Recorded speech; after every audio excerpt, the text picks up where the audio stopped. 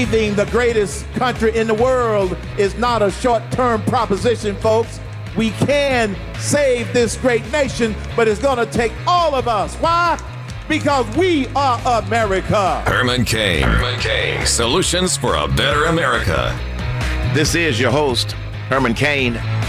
Thank you for joining us, because we are going to tell you the truth, give you the facts, because we want you to be better informed and inspired to do something to help make this a better United States of America.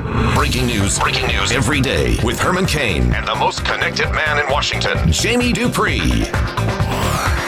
Our man on the front lines, Jamie Dupree out of Washington, D.C. Hey, Herman, got back here, saw my family. They actually let me in the door, so that was a good start to go home for a few days. And then I'm going to head down to South Carolina.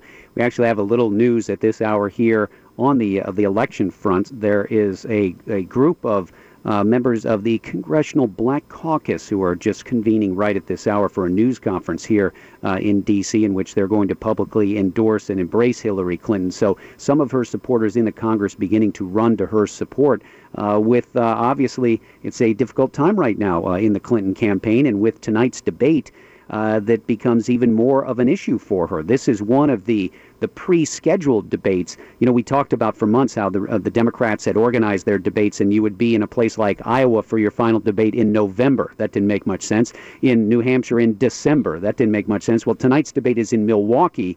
The primary in Wisconsin is not until April 5th. So the people there in Milwaukee and in Wisconsin getting a look at the two Democrats, but won't be voting about them for almost 2 months. Still, it's a big debate in the wake of Bernie Sanders' big win this week in New Hampshire, and obviously with Nevada and South Carolina coming up for the Democrats, we'll see what Hillary Clinton does. There's a lot of thought that, maybe we'll see a little scorched earth tonight from Hillary Clinton. We'll see. Well, one of the headlines that I looked at earlier was Hillary camp recognizes that she needs to sharpen her message. How are you going to sharpen a message that can't be sharpened? I mean, it's all of the same old fluff that she's always done. And the debate tonight, as you know, I personally am not optimistic. Let's go back to this Black Caucus thing, Congressional Black Caucus. They, in my opinion, now you can't say this, but I can. You can, okay. I think I know what's coming, but yes, you are the one who can say this and not me. Make a note. I can say this. They are trying to pander to gullible black people. And you heard it here, folks, on the Herman Cain Show.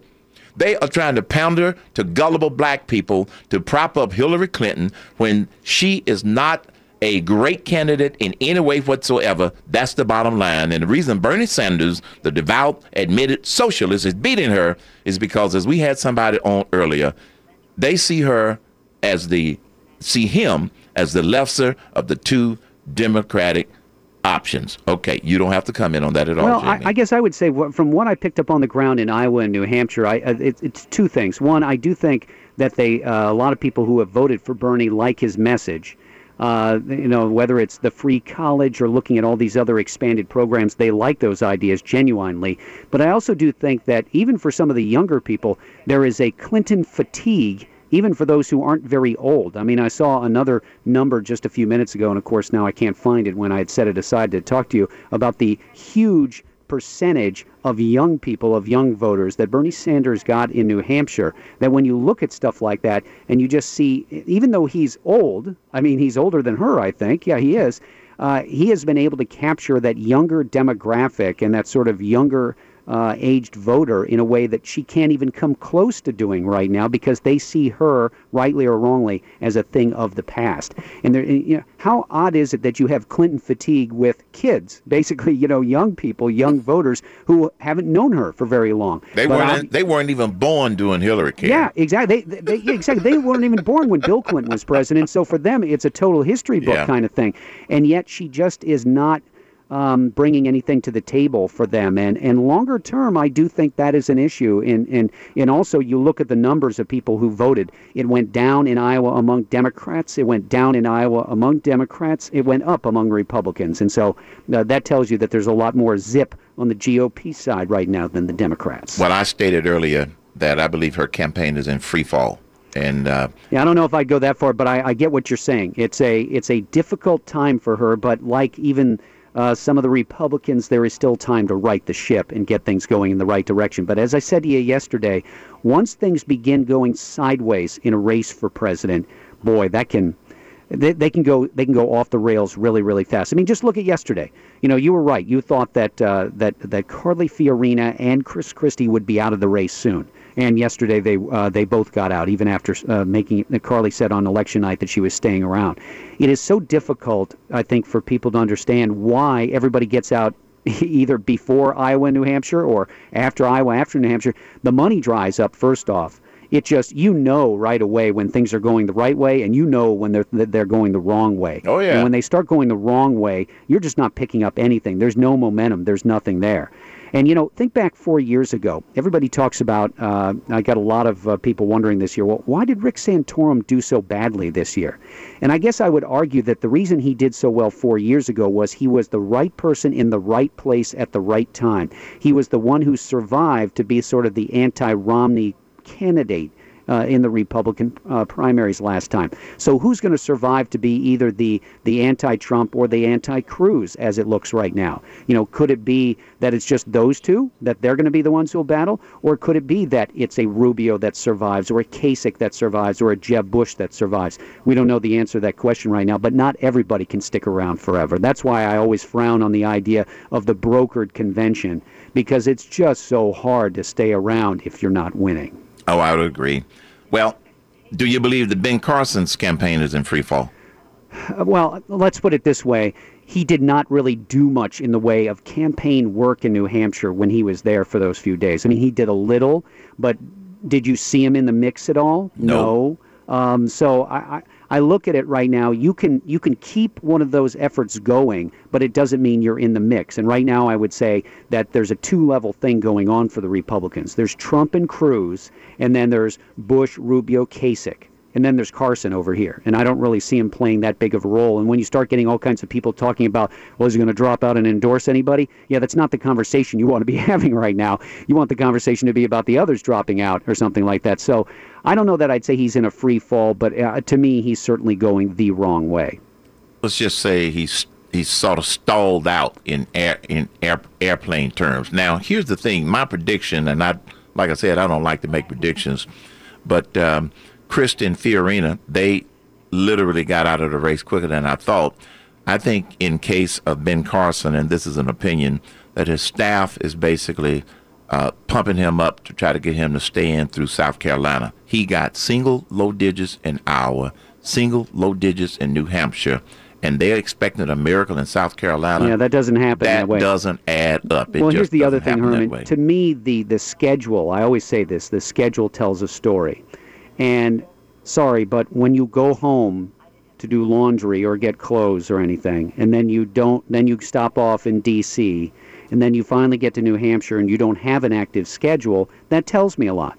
Yeah, I mean, you got to show me as a reporter, and you got to show people as a voter that you're ready to slug it out and fight it out. If you don't think you're going to do well in New Hampshire, then my argument would be go to South Carolina directly and just work there, you know, and have it all to yourself. But when you don't even do that, he's there now. He's doing events.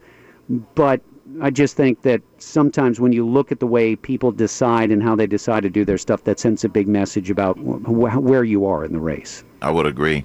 Well, I'm looking over my shoulder as we're talking, and the Black Caucus, they've gotten some media attention, making that formal endorsement of Hillary and where are they? Clinton. Where are they doing this event? It's at the offices of the Democratic National Committee here in D.C. What, they couldn't find any other place? I mean, to me, that sends such a message that the Black Caucus gets together for an event at the Democratic National Committee headquarters to endorse somebody running in the Democratic primary. You would think you might want to stay away from there because you've got, you know, a race that is unsettled at this point in time. But that's where they decided to do it.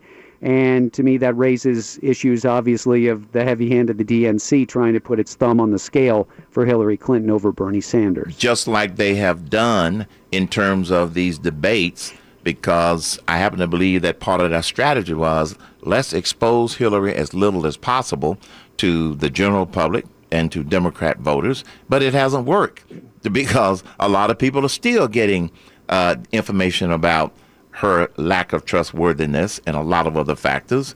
And I think, now I do agree with you that part of it with respect to Bernie Sanders isn't just the anti-Hillary thing. They're listening to his message about all the free stuff. And they just don't realize, if you pull back the curtain, there's no such thing as all free stuff. Here is something very interesting. I just saw this tweet from Democrat Keith Ellison, who's a Democratic lawmaker from Minnesota in the Congress. And he says the Congressional Black Caucus has not endorsed. This is the Congressional Black Caucus Political Action Committee that he says has endorsed without input from the membership of the Black Caucus, quoting here, including me. Oh! Yeah, how about that? So we seem to have a little division within the Black Caucus as to what exactly is going on here. So sort of an interesting little thing there.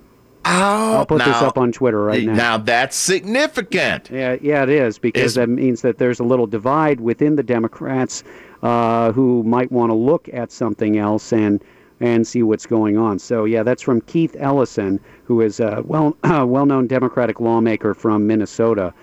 And, that's sort of, here, let's get this out on Twitter right now. That's right. That's division amongst the Black Caucus, Congressional Black Caucus. If the Political Action Committee is saying, well, we're going to go ahead and make the endorsement anyway and on our own. Well, that's interesting. That just means it's just going to fall more and more on a lot of deaf ears. They don't have the clout that they think that they used to have, because I believe that their credibility as a caucus in Congress on behalf of black people, Jamie, has gone down so bad that they don't have the clout that they used to. Just like, I hate to say it, Al Sharpton doesn't have the influence that he thinks that he used to have. Well, there will be some black Democrats who will go down to the Palmetto State to do some work for Hillary Clinton down there. I think you should look for that to happen. So a lot going on within both parties. Look, again, I would say this. Don't oversell this, though, as like the divide that can never be healed. Remember, a lot of people told me 8 years ago, and I didn't believe this, that Hillary Clinton and Barack Obama, their schism would divide the party and they'd never win. Yeah, that didn't work out. But always in the primary, sometimes it's a little bare-knuckled at times. Well, it certainly is. Well, thanks a lot, Jamie. We'll talk to you tomorrow. See you, Herman. You're listening to The Herman Cain Show.